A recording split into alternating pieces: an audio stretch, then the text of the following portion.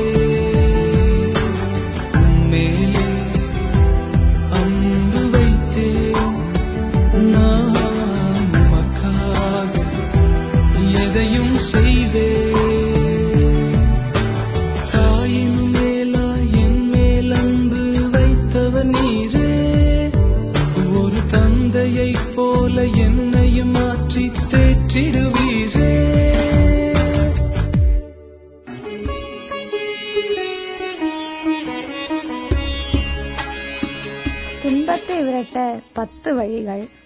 துன்பமே இல்லாமல் வாழ வேண்டும் என்று விரும்பாதவர்கள் யாருமே இல்லை. ஆனால் துன்பத்தை தாக்கப்படாதவர் எவரும் இவ்வுலகில் உண்டோ? கிடையவே கிடையாது. நமக்கு வருகிற எல்லா துன்பத்திற்கும் அடுத்தவர்கள்தான் காரணம் என நாம் எளிதில் முடிவு கட்டி விடுகிறோம். இது தவறு. நாம் அடையும் இன்பத் துன்பங்கள் அனைத்திற்குமே காரணம் நாம் பாதி, மற்றவர் பாதி. நம்மாலே ஏற்படும் இந்த துன்ப நோயை குணப்படுத்த நாமே மருத்துவம் செய்து கொள்ளலாமே. முதலாவது, தன்னுணர்வு. நமக்கு ஒரு துன்பம் ஏற்பட்டால் முதலில் நாம் செய்ய வேண்டியது அத்துன்பத்தின் காரணம், விளைவு இவை இரண்டையும் ஆராய்ந்து அறிவதுதான். இன்பத்தால் விளைவது ஆணவம், ஆனால் துன்பத்தால் கிடைப்பது அனுபவம். முழுக்க முழுக்க இன்ப வாழ்வு வாழ்ந்தவரும் இல்லை, காலமெல்லாம் துன்பத்தாலே உழண்டவரும் இல்லை. அடுத்தது கோபம். சினமென்னும் சேர்ந்தாரை கொள்ளி என பேசுகின்றது பொய்யாமொழி. நாம் அடுத்தவர் மீது கொள்ளும் கோபத்தால் முதலில் பாதிக்கப்படுவது நாமே என்பதை நம்மில் பெரும்பாலோர் உணர்வதில்லை. பகலிலே தோன்றிய சினமெல்லாம் இருட்டுவதற்குள் தணிந்து விடட்டும் என்று அறிவுறுத்துகிறது விவிலியம். அடக்க முடியாதவை அன்பும் பசியும், அடக்க வேண்டியவை ஆசையும் சினமும். அடக்கினால் மறையும் அனைத்தும் துன்பம். இதுபோன்று ஆசை, சமூகம், பொறுமை, நிறைவு, நிலையாமை, முயற்சி, சிந்தனை போன்றவைகளை துன்பங்களை விரட்ட துணை செய்கின்றது. இறைவன் துணையோடு ஆரம்பிக்கும் எந்த செயலும் நன்மையில் முடியும். அங்கு துன்பத்திற்கே இடமில்லை. அதோடு உள்ளதை கொண்டு திருப்தியடைய வேண்டும். மிகவும் தேவையானவற்றிற்கு மட்டும் முயல வேண்டும். கிடைக்கவில்லை என்றால் வருந்தாதே. அடுத்தவர்கள் இன்பத்திலும் துன்பத்திலும் பகிர்ந்து கொள்ளுங்கள்.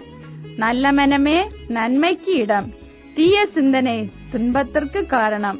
நேயர்களே, நல்லதே நினைப்போம், நன்மையே செய்வோம், துன்பம் நம்மை அணுகாது.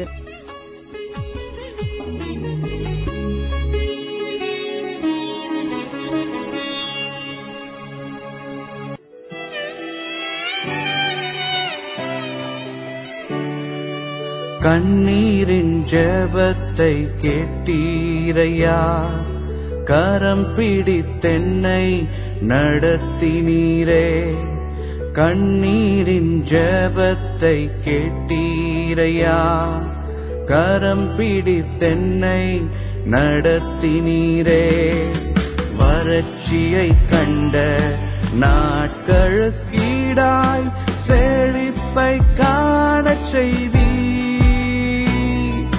வறட்சியை கண்ட நாட்களுக்கீடாய் செழிப்பை காணச் செய்தீர். நன்றி ஐயா, நன்றி ஐயா, நன்மை செய்தீர். நன்றி ஐயா, நன்றி ஐயா, நன்றி ஐயா, நடத்தி வந்தீர். நன்றி ஐயா. கண்ணீரின் ஜெபத்தை கேட்டீரையா, கரம் பிடித்தென்னை நடத்தினீரே. என் துயரமெல்லாம் மாற்றி, என் பயங்களெல்லாம் போக்கி ஒரு புது வாழ்வு தந்தீரே. என் துயர் மாற்றிய தூயவரே, என் பயம் அகற்றிய சிநேகிதரே. என் துயர் மாற்றிய தூயவரே, என் பயம் அகற்றிய சிநேகிதரே. நன்றி ஐயா, நன்றி ஐயா, நன்மை செய்தீர். நன்றி ஐயா, நன்றி ஐயா, நன்றி ஐயா, நடத்தி வந்தீர். நன்றி ஐயா. கண்ணீரின் ஜெபத்தை கேட்டீரையா, கரம் பிடித்தென்னை நடத்தினீரே.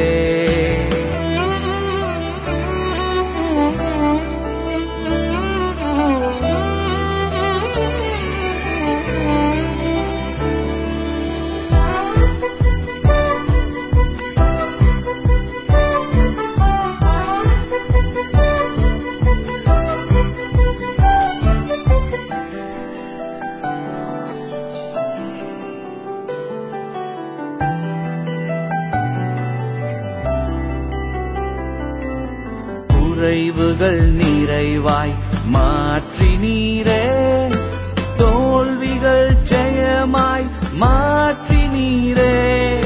குறைவுகள் நிறைவாய் மாற்றினீரே, தோல்விகள் ஜெயமாய் மாற்றினீரே. நன்றி ஐயா, நன்றி ஐயா, நன்மை செய்தீர். நன்றி ஐயா, நன்றி ஐயா, நன்றி ஐயா, நடத்தி வந்தீர். நன்றி ஐயா, கண்ணீரின் ஜெபத்தை கேட்டீரையா, கரம் பிடித்தென்னை நடத்தினீரே.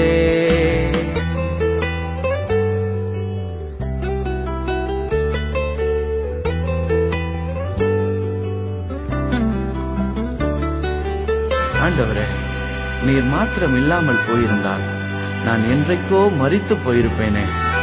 என்னையும் வாழ வைத்தவரே, நன்றி ஐயா. வியாதிகள் நீக்கிய வைத்தியரே, பாவங்கள் போக்கிய பரிகாரியே. வியாதிகள் நீக்கிய வைத்தியரே, பாவங்கள் போக்கிய பரிகாரியே. நன்றி ஐயா, நன்றி ஐயா, நன்மை செய்தீர். நன்றி ஐயா, நன்றி ஐயா, நன்றி ஐயா, நடத்தி வந்தீர். நன்றி ஐயா, கண்ணீரின் ஜெபத்தை கேட்டீரையா, கரம் பிடித்தென்னை நடத்தினீரே. கண்ணீரின் ஜெபத்தை கேட்டீரையா, கரம் பிடித்தென்னை நடத்தினீரே. வறட்சியை கண்ட நாட்களுக்கீடாய் செழிப்பை காணச் செய்தீர். வறட்சியை கண்ட நாட்களுக்கீடாய் செழிப்பை காணச் செய்தீர். நன்றி ஐயா, நன்றி ஐயா, நன்மை செய்தீர். நன்றி ஐயா, நன்றி ஐயா, நன்றி ஐயா, நடத்தி வந்தீர். நன்றி ஐயா, நன்றி ஐயா, நன்றி ஐயா, நன்மை செய்தீர். நன்றி ஐயா, நன்றி ஐயா, நன்றி ஐயா, நடத்தி வந்தீர். நன்றி ஐயா. ஆரோக்கியம், அப்பாவின் சமூகத்தில் ஆரோக்கியம், ஆரோக்கியம். ஒவ்வொரு நாளும் நம்மை சுற்றிலும் பலதரப்பட்ட வியாதிகளினால் மக்கள் மடிகின்றார்கள். அப்படியானால் உங்களுடைய உடல் நலத்தை பேணி பாதுகாத்துக் கொள்ள வேண்டாமா? பக்கவாதம். மூளையில் இரத்த கசிவோ அல்லது இரத்த நாளங்களில் அடைப்போ ஏற்படும் போது பக்கவாதம் ஏற்பட்டு நம் உடலில் சில பாகங்கள் செயலிழந்து போய்விடுகிறது. நம்முடைய வாழ்க்கை முறைகளே பக்கவாதம் வருவதற்கு அநேக நேரங்கள் காரணமாகி விடுகிறது. நாம் வருவதற்கான காரணங்களை தெரிந்து கொண்டால் அதை தடுப்பதற்கு உதவியாக இருக்கும். நம் வயது அதிகரிக்கும் போது ஸ்ட்ரோக் வருவதற்கான வாய்ப்பும் அதிகரிக்கும். அதிகப்படியான இரத்த அழுத்தம் பக்கவாதம் வருவதற்கு 70% காரணமாக அமைகிறது. ஏற்கனவே இதய நோய் உள்ளவர்களுக்கு பக்கவாதம் வருவதற்கு அதிக வாய்ப்பு உள்ளது. ஹார்மோன் ட்ரீட்மெண்ட் எடுப்பவர்களுக்கு ஸ்ட்ரோக் வர வாய்ப்பு உள்ளது. அதிகப்படியான எடை, குறிப்பாக வயிறு பகுதியில் உள்ளவர்களுக்கு பக்கவாதம் வருவதற்கான வாய்ப்பு கூடுகிறது. புகைப்பிடித்தல், மது அருந்துதல் பக்கவாதம் வருவதற்கு காரணமாக அமைகிறது. அதிக கொலஸ்ட்ரால் அதிகப்படியான ஸ்ட்ரோக் வருவதற்கு வாய்ப்பு. கடைசியாக அதிக உப்பு, குறைந்த calcium, potassium, vitamin C, folic acid மற்றும் பழங்கள், காய்கறிகளை குறைவாக சாப்பிடுவது நமக்கு ஸ்ட்ரோக் வரும் வாய்ப்பை அதிகரிக்கிறது. சமூகத்தில் ஆரோக்கியம் ஆரோக்கியம் ஆரோக்கியம் அப்பாவின் சமூகத்தில் ஆரோக்கியம்.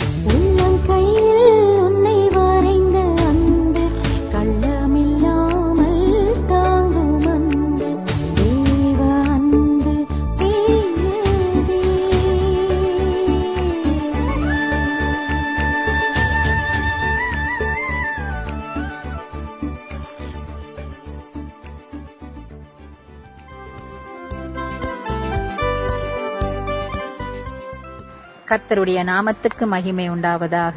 என்னை பலப்படுத்துகிற கிறிஸ்துவினாலே என்ற புஸ்தகத்திலிருந்து இன்றைய காலை தியானம் தலைப்பு கர்த்தர் தலையிடுவார்.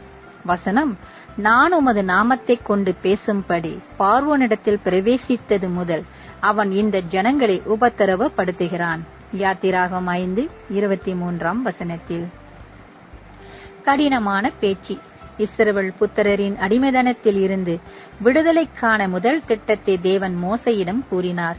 எகிப்தின் ராஜாவினிடத்தில் போய், எபிரேயருடைய தேவனாகிய கர்த்தர் எங்களை சந்தித்தார். இப்பொழுதும் நாங்கள் வனாந்தரத்தில் 3 நாள் பிரயாணம் போய் எங்கள் தேவனாகிய கர்த்தருக்கு பலியிடும்படி எங்களை போக விட வேண்டும் என்று சொல்லுங்கள். யாத்திராகமம் 3:18 இதை ராஜாவிடம் சொன்னபோது, கர்த்தரின் வார்த்தையை கேட்கிறதற்கு அவர் யார்?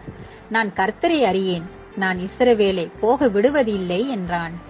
யாத்திராகமம் 5:2 இந்த 3 நாள் திட்டத்திற்கே முடியாது என்று சொல்லும் ராஜா அனைவரும் நாட்டை விட்டு வெளியேறச் செல்ல எப்படி அனுமதிப்பான்? ஊமையனுக்காகவும் திக்கற்றவர்கள் எல்லோருடைய நியாயத்துக்காகவும் வாயை திற. நீதிமொழிகள் 31:8 இதைதான் மோசே செய்தார். அதற்கு பார்வோனிடம் இருந்து கடினமான பதில் கிடைத்தது.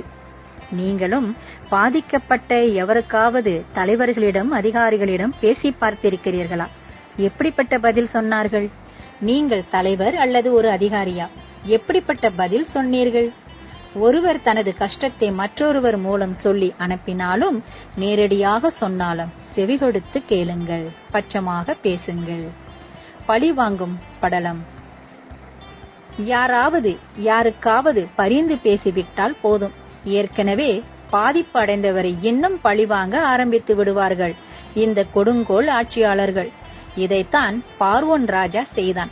ஜனங்களின் ஆளோட்டிகளையும் அவர்களின் தலைவர்களையும் அழைத்து வேலையை கடினமாக்கும்படி உத்தரவிட்டான். வேலை மிகவும் கடினமானதால் ஜனங்களால் இலக்கை நிறைவேற்ற முடியவில்லை. உடனே ஆளோட்டிகள் அப்படிப்பட்டவர்களை அடிக்க ஆரம்பித்தார்கள். அடிப்பட்டவர்கள் ராஜாவிடம் சென்று முறையிட்ட போது அவன் அவர்களை, சோம்பேறிகள், போய் வேலையை பாருங்கள் என்றான். என்ன கடினமான மனதுடையவர்கள்! இப்படிப்பட்ட பழிவாங்கும் தலைவர்களையும் அதிகாரிகளையும் நீங்கள் பார்த்திருக்கிறீர்களா? இவர்கள் மனசாட்சியை விற்று போட்டவர்கள். ஊமையனுக்காகவும் திக்கற்றவர்களுக்காகவும் யாராவது பரிந்து பேசினால், ஏற்கனவே பாதிக்கப்பட்ட திக்கற்றவர்களை இன்னும் அதிகமாக கொடுமைப்படுத்தாதீர்கள்.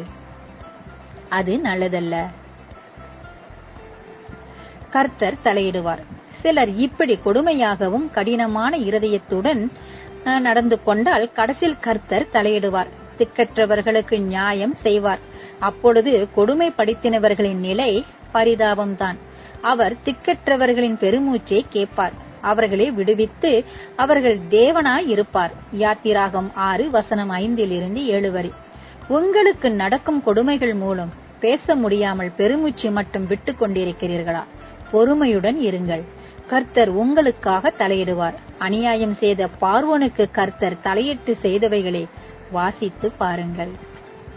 இன்றைய வாக்குத்தத்தம்: எளியவர்கள் விடும் பெருமூச்சின் நிமித்தம் நான் இப்பொழுது எழுந்து அவன் மேல் சீறுகிறவர்களுக்கு அவனை காத்து சுகமாய் இருக்க பண்ணுவேன். சங்கீதம் 12:5 ஆமென்.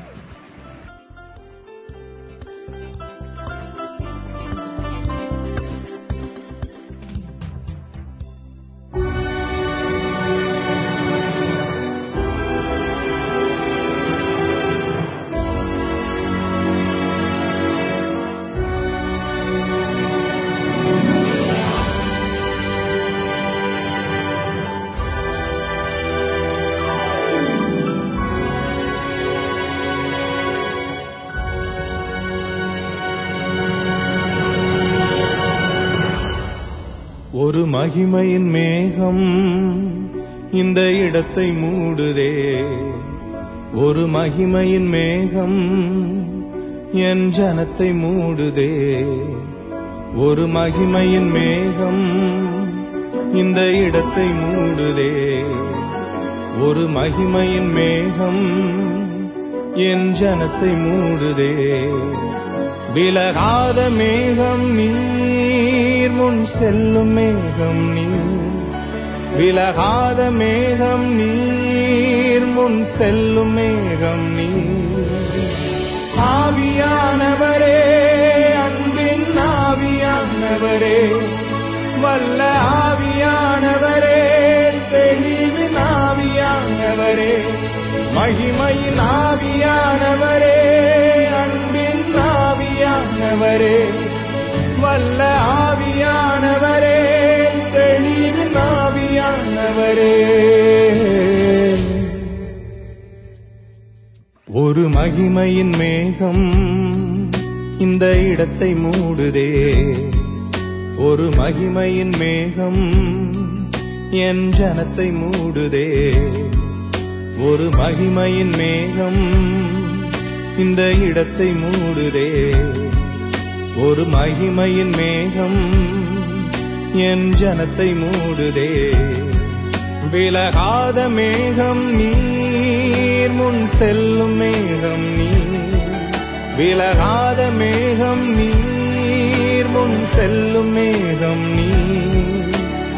ஆவியானவரே, அன்பின் ஆவியானவரே, வல்ல ஆவியானவரே, தெளிவின் ஆவியானவரே, மகிமையின் ஆவியானவரே, அன்பின் ஆவியானவரே, வல்ல ஆவியானவரே, தெளிவின் ஆவியானவரே.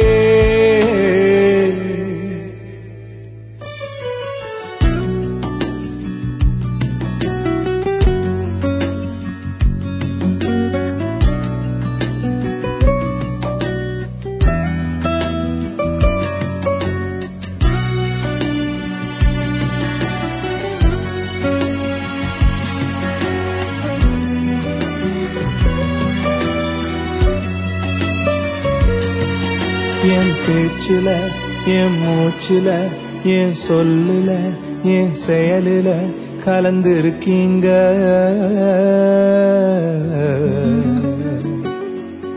என் நினைவுல, என் நடத்தையில, என் உணர்வுல, என் உயிரில கலந்திருக்கீங்க.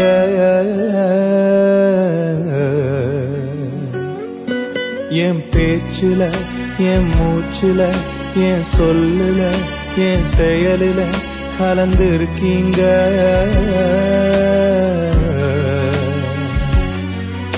என் நினைவுல, என் நடத்தையில, என் உணர்வுல, என் உயிரில கலந்திருக்கீங்க.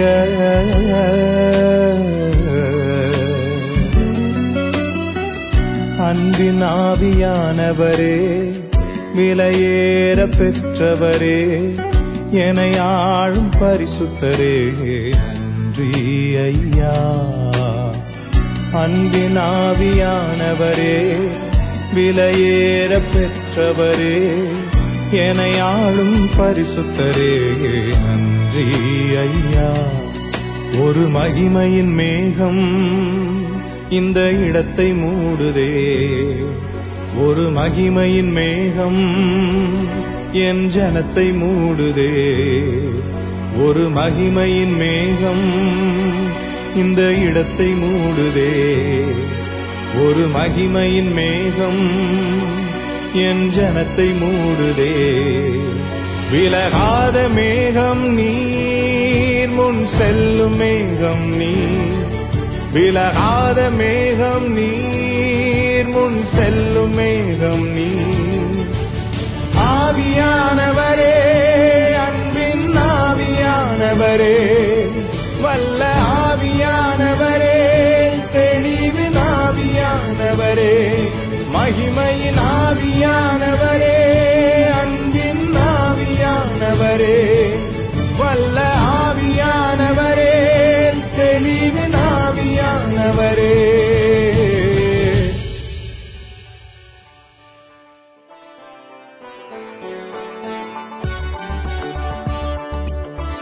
பரிசுத்த வேதாகமம் நமக்கு சிறந்த வழிகாட்டி. அப்படிப்பட்ட பரிசுத்த வேதாகமத்திலிருந்து ஒரு அருமையான சத்தியத்தை இப்பொழுது கேட்க இருக்கின்றோம்.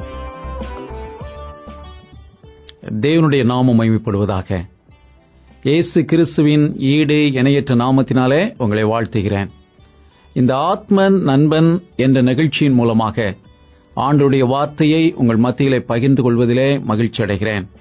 இந்த நாளில் கூட 2 ராஜாக்களின் புஸ்தகத்திலே 3வது அதிகாரத்திலே 17வது வசனத்தை உங்கள் முன்பாக நான் வைக்க விரும்புகிறேன். வசனத்தை வாசிக்கின்றேன். நீங்கள் காற்றையும் காண மாட்டீர்கள், மழையையும் காண மாட்டீர்கள். ஆனாலும் நீங்களும் உங்கள் ஆடு மாடுகளும் உங்கள் மிருக ஜீவன்களும் குடிக்கும்படிக்கு இந்த பள்ளத்தாக்கு தண்ணீரினால் நிரப்பப்படும் என்று கர்த்தர் சொல்கிறார். ஆம் தேவனுடைய பிள்ளையே, யோசபாத் என்ற ராஜா மோவாப்பிய மன்னனை தோற்கடிக்க வேண்டும் என்று எண்ணங்கொண்டு தன்னோடு இஸ்ரவேல் ராஜாவையும் பக்கத்து தேசத்து ராஜாவையும் சேர்த்துக்கொண்டு யுத்தத்துக்கு போகிறான். வனாந்தரமான இடம். யுத்தம் ஆரம்பிப்பதற்கு முன்பு ஏகப்பட்ட ஆடு மாடுகள், மிருக ஜீவன்கள், போர் வீரர்கள், குடிப்பதற்கு தண்ணீர் இல்லை. என்ன செய்வது என்று ஏங்கி தவித்த அவனுக்கு எலிசா தீர்க்கதரிசி நினைவுக்கு வருகிறார். எலிசா தீர்க்கதரிசியினிடத்திலே சென்று என்ன செய்வது என்று கேட்டபோதுதான் இந்த அற்புதமான வாக்குத்தத்தத்தை எலிசா தீர்க்கதரிசி யோசபாத்துக்கு கொடுக்கிறார். நீங்கள் காற்றையும் காண மாட்டீர்கள், மழையையும் காண மாட்டீர்கள். ஆனால் நீங்களும் உங்களுடைய மிருக ஜீவன்களும் குடிக்கும்படிக்கு இந்த பள்ளத்தாக்கெல்லாம் தண்ணீரினால் நிரப்பப்படும் என்ற ஒரு அற்புதமான வாக்குத்தத்தத்தை எலிசா தீர்க்கதரிசி இந்த யோசபாத் மன்னனுக்கு கொடுப்பதை இங்கு பார்க்கிறோம். உங்களுடைய வாழ்க்கையிலும் கூட இன்றைக்கு ஆண்டவர் கொடுக்கிற ஒரு அற்புதமான வாக்குத்தத்தம். காற்றையும் காண மாட்டீர்கள். ஒரு தண்ணீர் வர வேண்டும் என்றால் காற்று வீச வேண்டும், மேகங்கள் கூட வேண்டும், மழை பெய்ய வேண்டும், அப்பொழுதுதான் தண்ணீர் வரும். ஆனால் ஆண்டவர் சொல்கிறார், காற்றையும் காண மாட்டீர்கள். சரி, மழை பெய்து தண்ணீர் வரும் என்று நினைக்கிறீர்களா? மழையும் பொய்யாது, ஆனால் தண்ணீர் இந்த பள்ளத்தாக்கை நிரப்பும் என்ற ஒரு அற்புதமான வாக்குத்தத்தத்தை நாம் வாசிக்கிறோம். இன்றைக்கு உங்களுடைய வாழ்க்கையில கூட ஒரு அற்புதமான சுகத்தை நீங்கள் ஒரு வழியில எதிர்பார்த்து காத்திருக்கலாம். ஆனால் ஆண்டவர் சொல்கிறார், நீங்கள் எதிர்பார்த்து காத்திருக்கிற வழியில் அல்ல, நான் உங்களுக்கு சுகத்தை தருவேன், ஆனால் நீங்கள் எதிர்பார்க்கிற விதத்தில் அல்ல. ஒரு சில நேரங்களிலே ஒரு சில பிரச்சனைகள் தீர்க்கப்பட வேண்டும் என்று நாம் ஒரு வழியிலே சிந்தித்துக் கொண்டிருப்போம். இந்த வழியிலே எனக்கு ஆண்டவர் இந்த பிரச்சனையை தீர்த்து கொடுக்க வேண்டும் என்று நாம் எண்ணிக்கொண்டிருப்போம். ஆனால் ஆண்டவர் சொல்கிறார், நீங்கள் எதிர்பார்த்திருக்கின்ற மனிதர்களின் வழியாகவோ நீங்கள் நினைத்துக் கொண்டிருக்கிற காரியத்தின் வழியாகவோ நான் அதை செய்வதில்லை. உங்கள் பிரச்சனை தீர்க்கப்படும், நான் உங்கள் பிரச்சனையை தீர்ப்பேன், ஆனால் நீங்கள் எதிர்பார்த்துக் கொண்டிருக்கின்ற வழியில் அல்ல என்று சொல்கிறார். சில நேரங்களிலே வாலிப பிள்ளைகள் தங்களுக்காக ஒரு வாழ்க்கை துணையை தேடும்போது இன்னார் வந்தால் எங்களுடைய வாழ்க்கை நன்றாக இருக்கும் என்று நினைத்துக் கொண்டிருப்பார்கள். ஆனால் கர்த்தர் சொல்கிறார், உன்னுடைய வாழ்க்கையை நான் ஆசீர்வதிப்பேன், உன்னுடைய வாழ்க்கையை வளமாக்குவேன், உன்னை வாழ வைப்பேன், ஆனால் நீ எதிர்பார்த்துக் கொண்டிருக்கிற நபரின் மூலம் அல்ல என்று சொல்கிறார்.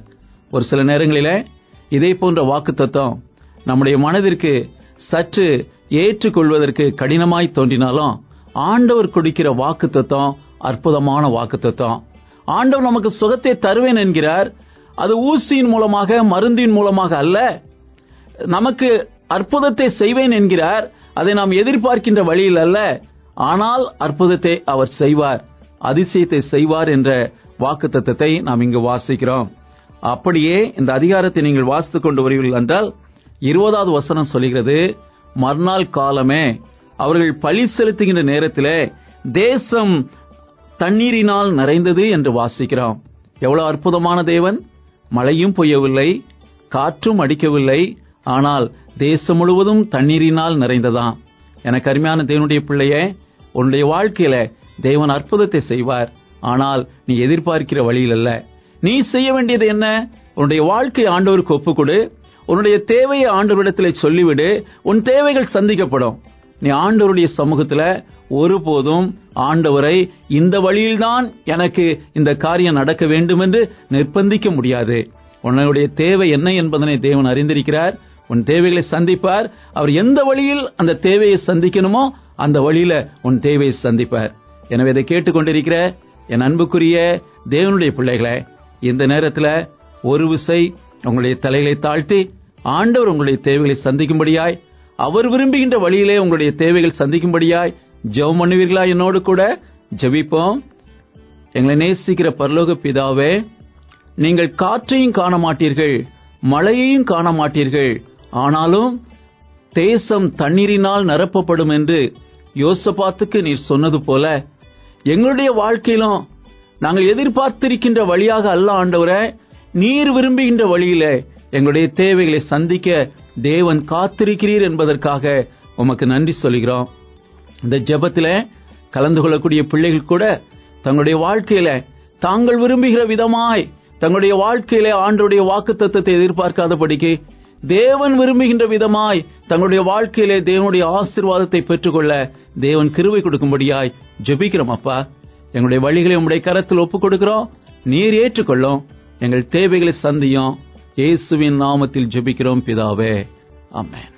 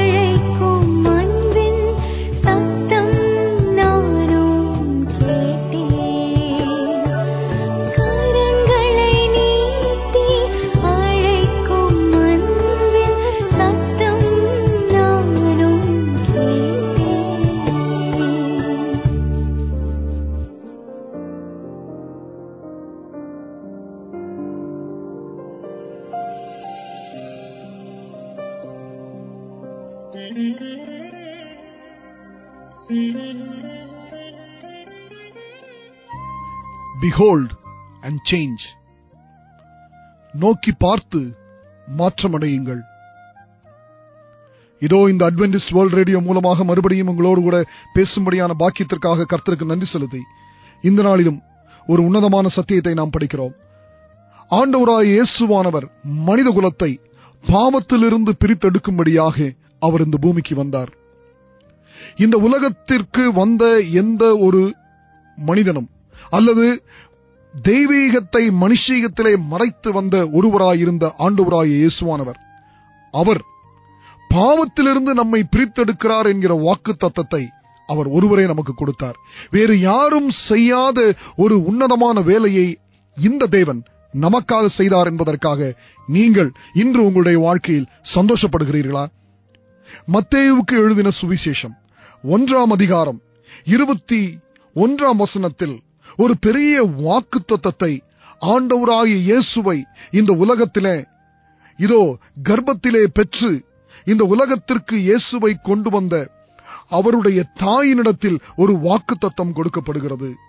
இதோ யோசேப்பு என்கிற அவளுடைய கணவர் இந்த பெற்றோர்களுக்கு கொடுக்கப்படுகிற உன்னதமான ஒரு வாக்குத்தத்தம் 21ஆம் வசனம். அவள் ஒரு குமாரனை பெறுவாள், அவருக்கு இயேசு என்று பெயரிடுவாயாக, ஏனெனில் அவர் தமது ஜனங்களின் பாவங்களை நீக்கி அவர்களை ரட்சிப்பார். ஆண்டவராகிய இயேசு கிறிஸ்துவை நாம் துதிப்போம், அவரை ஸ்தோத்தரிப்போம். இதோ அவர் தமது ஜனங்களின் பாவங்களை நீக்கி அவர்களை ரட்சிப்பார். இயேசு என்பதற்கு பெயர் அவர் நம்மை பாவத்திலிருந்து பிரித்தெடுப்பாராம்.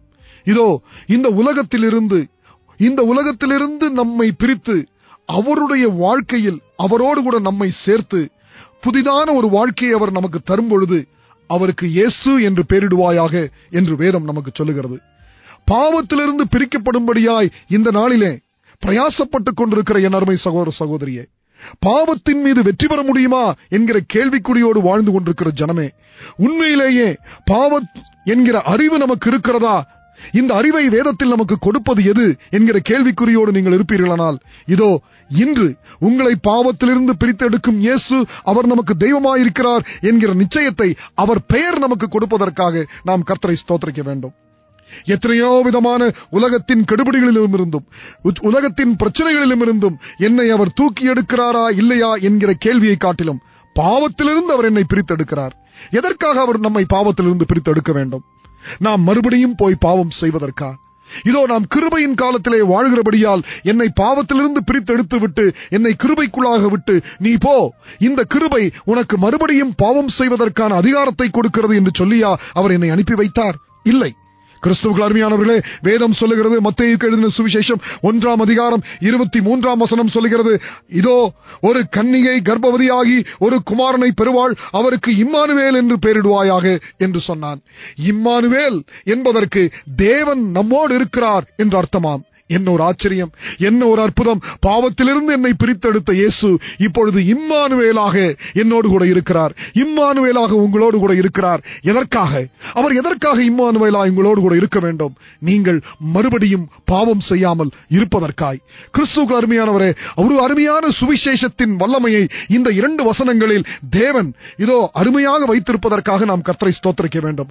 பாவத்திலிருந்து என்னை பிரித்தெடுத்த இயேசு இம்மானுவேலா என்னோடு கூட இருக்கிறார், நான் மறுபடியும் பாவம் செய்யாமல் இருப்பதற்காய். இதோ அதற்காக யோவானுக்கு எழுதின சுவிசேஷம் 1ஆம் அதிகாரம் 14ஆம் வசனத்தில் ஒரு ஆச்சரியத்தை நாம் பார்க்கிறோம். அந்த வார்த்தை மாம்சமாகி கிருபையினாலும் சத்தியத்தினாலும் நிறைந்தவராய் நமக்குள்ளே வாசம் பண்ணினார். நமக்குள்ளே வாசம் பண்ணுகிற அந்த வார்த்தை என்கிற இயேசு இம்மானுவேல் என்று நாம் சொல்லலாமா? இம்மானுவேல் என்றால் தேவன் நம்மோடு இருக்கிறார். அப்படியானால் இந்த வசனத்தின்படி இயேசு இம்மானுவேலாய் நமக்குள்ளே வாசம் பண்ணினார். எதற்காக வாசம் பண்ணினார்? வேதவசனம் சொல்லுகிறது, அவருடைய மகிமையை கண்டோம். அவருடைய மகிமையை காணும்படியாய் அவர் நமக்குள் வாசம் செய்கிறார். அந்த மகிமை எப்படிப்பட்ட மகிமை? அது பிதாவுக்கு ஒரே பேரானவருடைய மகிமைக்கு ஏற்ற மகிமையாகவே இருந்தது. Praise the Lord. கிறிஸ்துவுக்குள் அருமையான சகோதர சகோதரிகளே, நம்முடைய உள்ளத்திலே வாசம் செய்கிற இந்த வார்த்தை என்னும் இயேசு, இந்த இம்மானுவேல், அவர் பிதாவினுடைய மகிமை நமக்கு வெளிப்படுத்தும்படியாய் நமக்குள்ளே வாசம் செய்கிறார். நாம் அவரை பார்க்க வேண்டும். அவருடைய மகிமையை நாம் பார்க்க வேண்டும். எதற்காக நாம் அவருடைய மகிமையை பார்க்க வேண்டும்? அவருடைய மகிமையை பார்க்கும் பொழுது நமக்கு என்ன நேரிடுகிறது? 2 கொரிந்தியர் 3:18 ஒரு அருமையான வசனத்தை நாம் வாசிக்கிறோம். 2 கொரிந்தியர் 3:18 எதற்காக இம்மானுவேலாய் அவர் பிதாவின் மகிமையை நமக்கு காண்பிக்கிறார்? நாம் எல்லாரும் திறந்த முகமாய் கர்த்தருடைய மகிமையை கண்ணாடியிலே காண்கிறது போல கண்டு ஆவியாயிருக்கிற கர்த்தரால் அந்த சாயலாகத்தானே மகிமையின் மேல் மகிமையடைந்து மறுரூபப்படுகிறோம். என்ன ஒரு அற்புதமான விளக்கத்தை இந்த வசனம் நமக்கு கொடுக்கிறது. நமக்குள் வாழும் இந்த இம்மானுவேல் என்கிற தேவனுடைய பிதாவினுடைய மகிமையை வெளிப்படுத்தும் இயேசுவை நாம் தொடர்ந்து பார்ப்போமானால் அவரை போல நீங்களும் நானும் மாற முடியும். அந்த சாயலாகத்தானே மகிமையின் மேல் மகிமையடைந்து மறுரூபப்படுகிறோம். பார்த்து நாம் மாற்றமடைகிறோம். நோக்கி பார்த்து மாற்றமடைகிறோம். உங்களுக்குள் வாழ்கிற அந்த இம்மானுவேலை நீங்கள் நோக்கி பாருங்கள். தேவன் உங்களுடைய கரங்களிலே கொடுத்திருக்கிற வேத வசனத்தில் இயேசு என்கிற இம்மானுவேல் என்கிற தேவனுடைய முகத்தை நீங்கள் நோக்கி பாருங்கள். அதை பார்ப்பதின் மூலம் நீங்கள் மாற முடியும். இயேசுவின் சாயலாக மாற முடியும். அவர் அன்பை போல உங்களுடைய அன்பை பிரதிபலிக்க முடியும். அவர் கோபப்படாமல் இருந்ததைப் போல, அவர் எரிச்சல் அடையாமல் இருந்ததைப் போல நீங்களும் இருக்க முடியும். குடும்பத்தோடு கூட நீங்கள் நேசம் வைக்க முடியும். சமுதாயத்தில் பாசம் வைக்க முடியும். உங்களை தேடி வருகிற உள்ளங்களை நீங்கள் திறந்து கொடுத்து வரவேற்க முடியும். ஏனென்றால் உங்களுக்குள் வாசம் செய்கிற இம்மானுவேல் அவர் பிதாவின் மகிமையை உங்களுக்கு வெளிப்படுத்துகிறார். அதை பார்த்து பார்த்து நீங்களும் அதை போல மாற முடியும் என்கிற நிச்சயத்தை இன்று இந்த வசனங்களின் மூலம் தேவன் நமக்கு கொடுத்திருப்பதற்காய் நாம் கர்த்தருக்கு நன்றி செலுத்துவோம். கிறிஸ்துவுக்குள் அருமையான இந்த சுவிசேஷ வசனங்களை கேட்டுக்கொண்டிருக்கிற என் ஜனமே, இதோ இயேசு பாவத்திலிருந்து நம்மை பிரித்தெடுத்து நாம் மறுபடியும் பாவம் செய்யாமல் இருக்கும்படி இம்மானுவேலாய் நம்மோடு கூட இருந்து பிதாவின் மகிமையை வெளிப்படுத்துகிறார். அந்த இம்மானுவேலை நோக்கி பார்த்து பார்த்து அவரை போல அவருடைய சாயலாய் அவருடைய குணாதிசயத்தை நாம் பெற்று நாம் வாழ முடியும் என்கிற நிச்சயத்தோடு நாம் ஜெபிப்போமா? இதோ பிதாவின் மகிமையை எங்களுக்கு வெளிப்படுத்துகிற இம்மானுவேல் ஆகிய எங்கள் இயேசு கர்த்தாவே, இதோ நீர் கொடுத்த இந்த வசனங்களுக்காய் நாங்கள் உமக்கு நன்றி செலுத்துகிறோம். மாம்சமாகி கிருபையினாலும் சத்தியம் நிறைந்தவராய் எங்களுக்குள்ளே நீர் வாசம் செய்து பிதாவின் மகிமையை உம்மிடத்திலே நாங்கள் பார்த்து பார்த்து உம்மை போல மாற முடியும், உம்முடைய குணாதிசயத்தை நாங்கள் பெற்றுக்கொள்ள முடியும் என்கிற நிச்சயத்தை இந்த வசனங்களில் எங்களுக்கு கொடுத்ததற்காக நாங்கள் உமக்கு நன்றி செலுத்துகிறோம். உம்முடைய கிருபை, உம்முடைய இரக்கம் எங்களை தாங்கட்டும். இந்த செய்தியை கேட்கிற ஒவ்வொரு விசுவாசிகளையும் கர்த்தர் ஆசீர்வதிக்க வேண்டுமாய் இயேசுவின் நாமத்தில் ஜெபிக்கிறேன் பிதாவே, ஆமென்.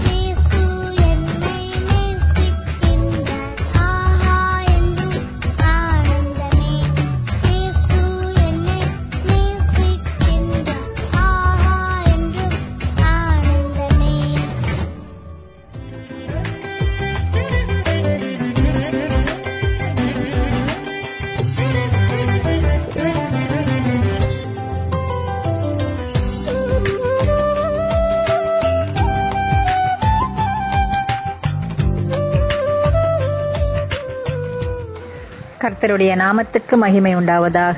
என்னை பலப்படுத்துகிற கிறிஸ்துவினாலே என்ற புஸ்தகத்திலிருந்து இன்றைய காலை தியானம் தலைப்பு, சபையில் நல்ல சூழ்நிலை தேவை. வசனம், ஆனப்படியால் சமாதானத்துக்கு அடுத்தவைகளையும் அந்நியோந்திய பக்தி விருத்தி உண்டாகத்தக்கவைகளையும் நாடக்கடவோம். ரோமர் 14:19 வசனத்தில். அலுவலகங்களில் வேலை செய்கிறவர்கள் தவிர்க்க வேண்டிய 20 காரியங்கள் என்ற கட்டுரை ஒன்றை வாசித்துக் கொண்டிருந்தேன். ஒரு அலுவலகம் என்பது பல பேர் வேலை செய்யும் ஒரு இடம். அங்கே ஒற்றுமையும் சமாதானமும் நிலவினால்தான் செய்ய வேண்டிய வேலையை செய்ய முடியும். ஒவ்வொரு அலுவலர்களும் தங்களுக்கு நியமிக்கப்பட்ட வேலையையும் செய்து முடிக்க முடியும்.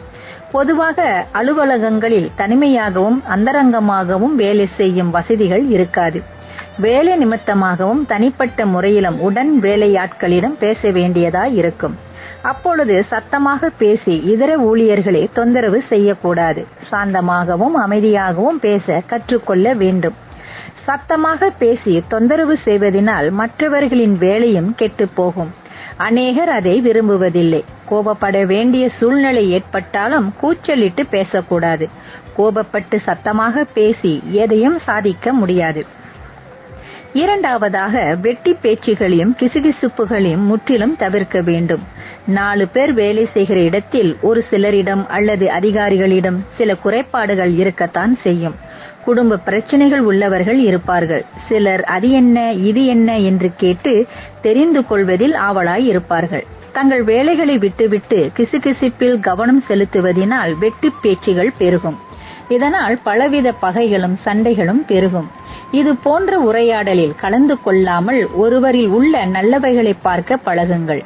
மூன்றாவது, தவறு செய்வது மனிதனின் இயல்பு. எல்லோரும் ஏதாவது சந்தர்ப்பத்தில் தவறு செய்து விடுவார்கள். நீங்கள் தவறு செய்தால் அந்த தவறினால் உங்கள் ஸ்தாபனம் பாதிக்கப்பட்டதை உணருங்கள். தவறை தவறென்று உடனே ஒத்துக்கொள்ளுங்கள். அதற்கு சாக்குபோக்கு சொல்லவும் வேறு யாரையாவது குறை கூறி தவறை மறைக்கவோ சமாளிக்கவோ முயற்சி செய்ய வேண்டாம். அது நல்லதல்ல. இப்படிப்பட்டவர்கள்தான் இன்றும் அநேகர் உள்ளனர். நீங்கள் எப்படி? மேற்கூறிய 3 காரியங்களும் ஒரு குடும்பம், சமுதாயம், சபை ஆகியவற்றின் நன்மைக்கும் சமாதானத்திற்கும் ஒற்றுமைக்கும் உதவுமா என்று யோசித்து பாருங்கள்.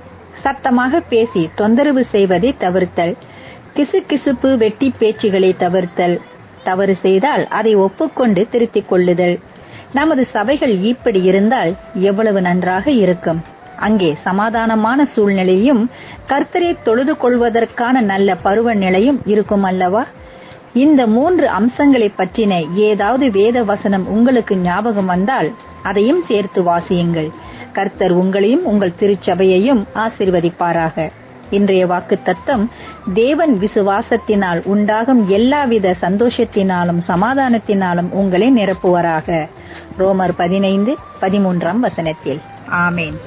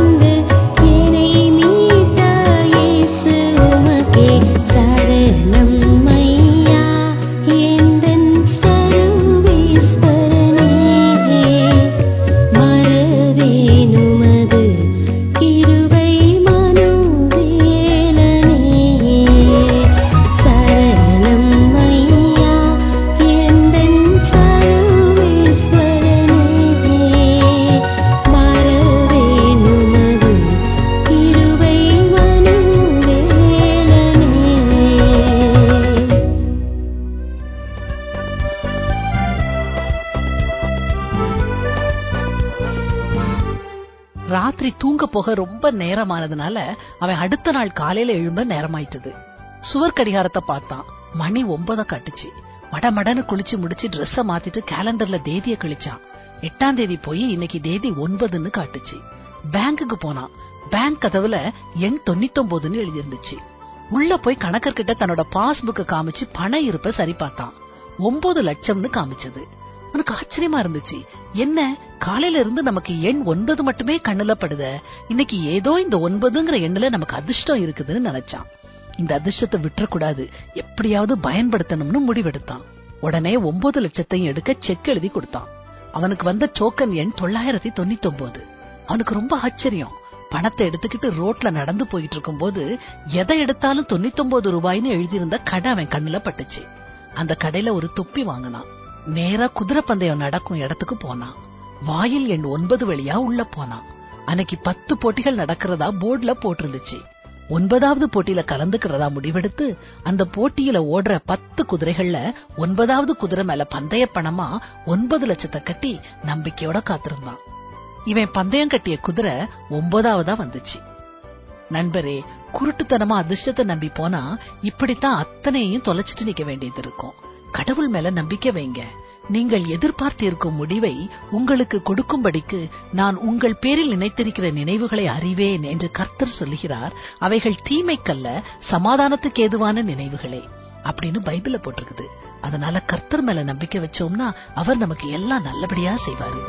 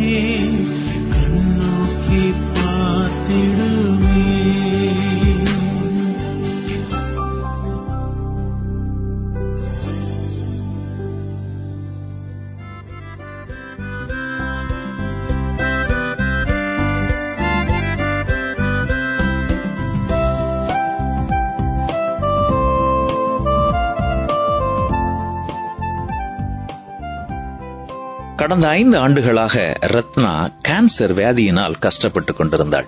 திடீரென்று ஒரு நாள் அவருக்கு சிகிச்சை கொடுத்த மருத்துவர் வந்து, நான் எவ்வளவோ முயற்சி எடுத்தாலும் மருந்துகள் அவள் உடலில் வேலை செய்ய மறுக்கிறது என்று சொன்னார். அவள் உயிர் வாழ இன்னும் சில வாரங்களே உள்ளன என்பதையும் கூறினார். இயேசு தனக்காக மரித்தார், உயிர்த்தார் என்பதை பூரணமாக நம்பும் ரத்னா பரலோகம் எப்படி இருக்கும் என்பதை குறித்து சற்று தெளிவாக அறிந்து கொள்ள விரும்பினாள். தனது போதகரை அழைத்து தன்னுடைய விருப்பத்தை அவரிடம் கூறினார். அதற்கு அவர், நீ இங்கே பூமியிலே எதையெல்லாம் அதிகம் விரும்பினாய் என்று கேட்டார். அதற்கு அவள், வானவில், இயற்கை காட்சிகள், கருசனையுள்ள கரங்கள், சிறுவர்களின் சிரிப்பொலி என்று கூறினாள். அதற்கு அவர் கூறிய பதில் என்ன தெரியுமா? ரத்னா, இவைகள் எல்லாவற்றை பார்க்கிலும் மிகச்சிறந்த காரியங்களும் இனிமையான காரியங்களுமே நமக்கு அங்கே காத்திருக்கிறது என்று கூறினார். நித்தியம் எப்படி இருக்கும் என்று வேதத்தில் நமக்கு தெளிவான விளக்கம் இல்லை. ஆனால் அங்கே இயேசுவோடு இருப்பது என்பது இந்த உலகத்தின் சந்தோஷம் என்று நாம் நினைக்கும் எல்லாவற்றையும் விட மிகச் சிறந்ததாகவே இருக்கும் என்று பிலிப்பியர் 1:23 நாம் புரிந்து கொள்ள முடியும். ஆம், பரலோகம் என்பது இவ்வுலகத்தின் எந்த சந்தோஷத்தோடும் ஒப்பிட்டு பார்க்க முடியாது. ஏனென்றால் இயேசு கிறிஸ்துவை நாம் முகமுகமாய் சந்திக்க இருக்கிறோம்.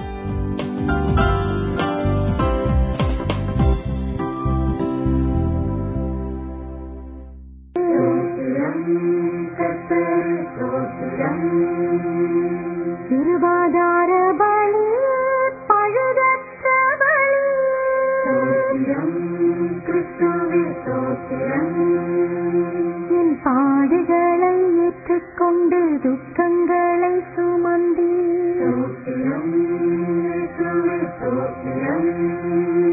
என் எஜமானன் நீரே, துணையாளர் நீரே,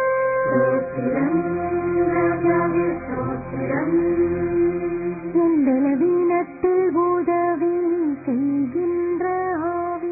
கிறிஸ்துவுக்குள் அன்பான சகோதர சகோதரிகளே, இந்த சாட்சியின் மூலமாக என் அருமை ஆண்டவராயிருக்கிற தேவனை நாம் மகிமைப்படுவதற்காக நன்றி செலுத்துகிறேன். கிறிஸ்தவ வாழ்க்கை என்று சொன்னாலே சாட்சிகள் இருக்க வேண்டும். சாட்சி இல்லாத வாழ்க்கையானது செத்துப்போன வாழ்க்கை. ஏனென்று சொன்னால் ஆண்டவராயிருக்கிற தேவன் அநேக ஜனங்களுக்கு அநேக காரியங்களை செய்திருக்கிறார். சாட்சி சொல்வதற்கு வருவதில்லை. தேவனுடைய நாமம் மகிமைப்படுவதாக. நான் கன்னியாகுமரி மாவட்டத்தில் பிறந்து என்னுடைய தகப்பனார் கிறிஸ்தவ குடும்பத்தில் பிறந்திருந்த போதிலும் அவர் ஒரு மந்திரவாதி. ஒரு பெரிய மந்திர காரிய வேலைகள் எல்லாம் செய்து கொண்டிருந்த ஒரு குடும்பம். ஆனால் நாங்கள் ஏதோ ஒரு பெயர் கிறிஸ்தவர்களாக திருச்சபைக்கு வந்து போய் கொண்டிருந்தோம். அப்ப என்னுடைய தகப்பன் இடத்தில் நாங்கள் சொல்லுவோம், அப்பா நீங்க அந்த மந்திர வேலைகள் எல்லாம் விட்டுட்டு வருங்க, இது சரியில்லை, நமக்கு ஒத்து வராது அப்படின்னு சொல்லும்போது அவர் சொல்லுவார், நான் மந்திரத்தை படிச்சுட்டேன், இப்ப அது விட முடியாது. ஏன் அப்படின்னு சொன்னா, இந்த பிசாசு கொடுக்கிற வரைக்கும் நம்மகிட்ட வாங்கிட்டு இருக்கோம், கொடுக்கறத நிப்பாட்டினு சொன்னா அது அப்படியே நம்மளை திருப்பி களத்தை பிடிச்சு நம்மளே கொன்று விடும் அப்படின்னு சொல்லுவார். சரி, நாங்கள் அதற்காக அவர் எவ்வளவு பிரயாசப்பட்டு அதை கொஞ்சம் கொஞ்சமாக விட்டு வந்தார். கடைசியில் என்னுடைய தகப்பனாரை அந்த பிசாசு கொன்று விட்டது. அதன் மூலமாகவே அவர் மரித்து விட்டார். அந்த குடும்பத்திலிருந்து என்னுடைய வாஞ்சியானது சினிமாவில் பெரிய நடிகராக வர வேண்டும் என்கிற ஒரு ஆசை எனக்கு வந்தபோது, அந்த ஆசையின் காரணமாக என்னுடைய சொந்த ஊராகிற கன்னியாகுமரி மாவட்டத்தை விட்டு சென்னைக்கு நான் சினிமாவில் நடிக்க வேண்டுங்கிற வாஞ்சியோடு முறைப்படி நடனங்களையும் சண்டைகள் இப்படி பலவிதமான காரணங்கள் எல்லாவற்றையும் பயந்து சினிமா துறையிலே ஒரு துணை நடிகராக 16 ஆண்டு காலம் நான் நடிகனாக இருந்து வந்தேன். 12 படங்களுக்கு மேலாக நான் நடித்திருக்கிறேன். ஆனால் ஆண்டவராயிருக்கிற தேவன் எனக்கு சிறு வயதிலே பாடுகிற ஒரு வரத்தை எனக்கு கொடுத்திருந்தார். அநேக பாடல்களை பாடியிருக்கிறேன், கச்சேரியில் பாடியிருக்கிறேன். இன்னும் சினிமா கச்சேரியிலும் பாடுவதுண்டு, ஆலயங்களிலும் பாடுவதுண்டு என்னுடைய வழக்கமாக இருந்தது. இந்த சினிமா துறையில இருந்து நான் சினிமாவில் நடிப்பேன், பாடல்களை பாடுவேன். இப்படி என்னுடைய வாழ்க்கையானது ஓடிக்கொண்டிருந்தது. என்னுடைய சில நண்பர்கள் என்னிடத்தில் சொல்வார்கள், நண்பனே இந்த சினிமா துறைங்கிறது சரியில்லை, அது கெட்டு போறதுக்கு நிறைய காரியங்கள் அங்க இருக்கிறது, அதை விட்டு அநேக ஜனங்கள் சொல்லுவாங்க. ஆனால் நான் அதை விட்டு வெளியே வருவதில்லை. ஏன்னு சொன்னால் அங்க போனா எல்லா வசதிகளும் எல்லாமே கிடைக்கும் என்று பண ஆசையின் மூலமாகவும் என்னுடைய பிழைப்பிற்காகவும் நான் சினிமாவை தேர்ந்தெடுத்துக் கொண்டேன். ஆனால் இப்படி சினிமாவில் நான் அநேக படங்கள் நடித்து துணை நடிகர் நடித்து இப்படி வந்த காலங்களில் ஒரு நாள் இரவு சென்னையில் இருக்கக்கூடிய சென்ட்ரல் ரயில்வே ஸ்டேஷனில் நான் ட்ரெயினுக்காக காத்துக் கொண்டிருந்தேன். இரவு 10 மணிக்கு அந்த ஸ்டேஷன்ல என்னுடைய வீடானது சென்னையில மடிப்பாக்கம், அதாவது சென்ட் தாமஸ் மவுண்ட் ரயில்வே ஸ்டேஷன்ல நான் இறங்கி மடிப்பாக்கம் என்கிற இடத்துக்கு நான் போக வேண்டும். நான் அந்த சென்னை ரயில்வே ஸ்டேஷன்ல இருந்து அந்த ட்ரெயின் வந்து நின்று போய்விட்டது. ரயில்வே ஸ்டேஷன்ல வந்து நின்று ட்ரெயின் போய்விட்டது. நான் ஓடி இந்த ட்ரெயினை எப்படியாவது பிடிக்க வேண்டும் என்று சொல்லி நான் போகும்போது அந்த ட்ரெயினுடைய பிடிக்க கிடைக்காமல் என்னுடைய கையிலிருந்து சிலிப்பாகி போய்விட்டது. நான் தவறி அந்த தண்டவாளத்திற்கும் அந்த ட்ரெயினுக்கும் இடைவெளி இருக்கக்கூடிய அந்த ஒரு ஜான் இடைவெளி தான் இருக்கும். அந்த இடைவெளிக்குள்ளாக நான் கீழே விழுந்து விட்டேன். நான் கீழே விழுந்த மாத்திரத்திலே அங்கே இருந்து வெளியே நின்றிருந்தவர்களும் ட்ரெயினுக்குள்ளே இருந்தவர்களும் பயங்கரமான ஒரு சத்தம் போட்டாங்க. ஐயோ, ஒரு பையனை ட்ரெயின் அடிச்சு இப்பதான் பீஸ் ஆகி போயிட்டேன் அப்படின்னு சொல்லிட்டு எல்லாரும் சொன்னாங்க. ட்ரெயின் நிறுத்தப்பட்டது. கடைசி பெட்டி என்னுடைய தலைக்கு மேலாக நின்றது. நான் ஒருவேளை அந்த மரண பயத்தில் தலையை நான் அப்படியே தூக்கி இருப்பேன் சொன்னால் என்னுடைய தலை துண்டாக போயிருக்கும். நான் அந்த தண்டவாளத்துக்கு நேராக தான் குறுக்காக என்னுடைய 2 கால்களும் போனது. அதை வேகமா நான் நீட்டிப்பேன்னு சொன்னால் என்னுடைய காலானது அங்கே அடிபட்டு துண்டாக போயிருக்கக்கூடிய. என்னுடைய 2 கைகளை நான் பின்பக்கமாக நான் மேலே தூக்கின போது வெளியே நின்று கொண்டிருந்தவர்கள் என்னுடைய அப்படி உருவி வெளியே தூக்கி விட்டார்கள். என்னை தூக்கிவிட்ட மாத்திரத்திலே என்னுடைய சரீரத்தில் ஒரு குண்டூசி காயம் கூட இல்லாதபடி இருந்தது. அப்பொழுது அங்கே நின்றவர்கள் என்னை பார்த்து சொன்னார்கள், தம்பி, நீ வணங்குற கடவுள் தான் உன்னை காப்பாத்தி இருக்கிறாரு. அப்படி இல்லைன்னு சொன்னா ஏதாவது கை போயிருக்கணும், இல்லைன்னா கால் போயிருக்கணும் அப்படின்னு சொல்லி சொன்னாங்க. அவர்கள் சொன்ன வார்த்தையானது என்னை அப்படியே எங்கேயோ கொண்டு போய் விட்டது. நான் நினைத்தேன், என்னுடைய பலத்தினாலும் அல்ல, பராக்கிரமத்தினாலும் அல்ல, உம்முடைய சுத்த கிருபை. என்னுடைய நினைவுக்கு வந்தது சங்கீதம் 91:12 வசனம், உன் பாதங்கள் கல்லில் இடராதபடி ஏந்தி கொண்டு போகும்படியாக தூதர்களுக்கு கட்டளை இடுவேன் என்று சொன்ன வார்த்தையானது என் அருமை ஆண்டவராயிருக்கிற தேவன் எனக்காக கட்டளை இட்டார். அந்த இடத்தில் தப்பி அந்த இரவு 10:15 மணிக்கு அந்த ரயில்வே ஸ்டேஷன்ல முழங்கால் படிட்டு ஜெபம் செய்தேன். ஆண்டவரே, என்ன செய்ய வேண்டும் சொல்லும் என்று சொல்லி.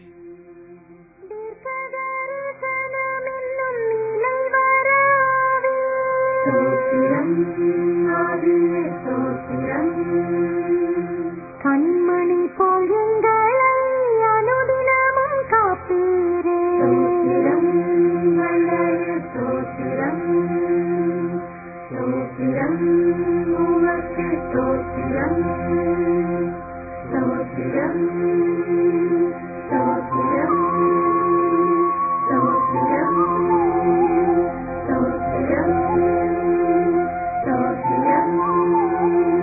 ஸ்தோத்திரம்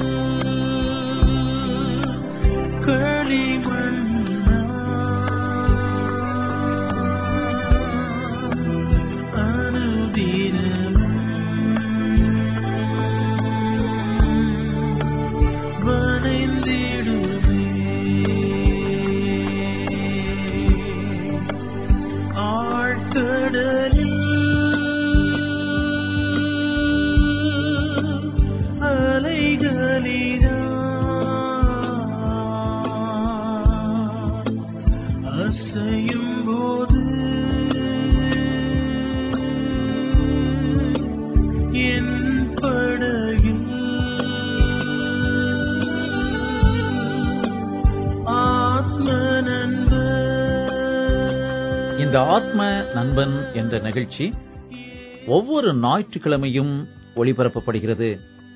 மேலும் உங்களது சாட்சிகள், ஜெப தேவைகளை எங்களுடன் SMS மூலமாகவோ நேரடியாகவோ பகிர்ந்து கொள்ள எங்களது தொலைபேசி எண் 96449567.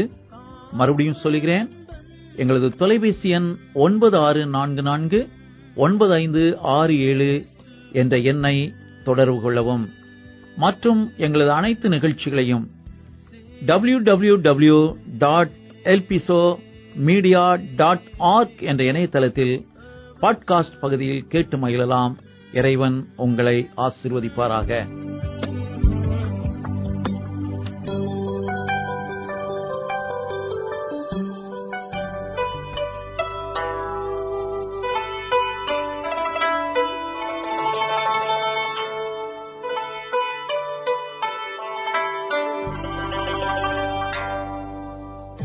ஹாய் நண்பர்களே, அநேகர் இந்த நிகழ்ச்சிகளை தொடர்ந்து கேட்கிறீர்கள் என்பதை நாங்கள் நம்புகிறோம். உங்கள் தொலைபேசி மூலமும் அறிகிறோம். தொடர்ந்து கேளுங்கள். உங்கள் கருத்துக்களை எங்களுடன் பகிர்ந்து கொள்ள தவறாதீர்கள்.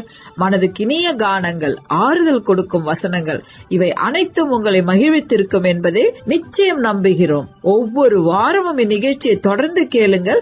ஆசீர்வாதத்தை பெற்றுக் கொள்ளுங்கள்.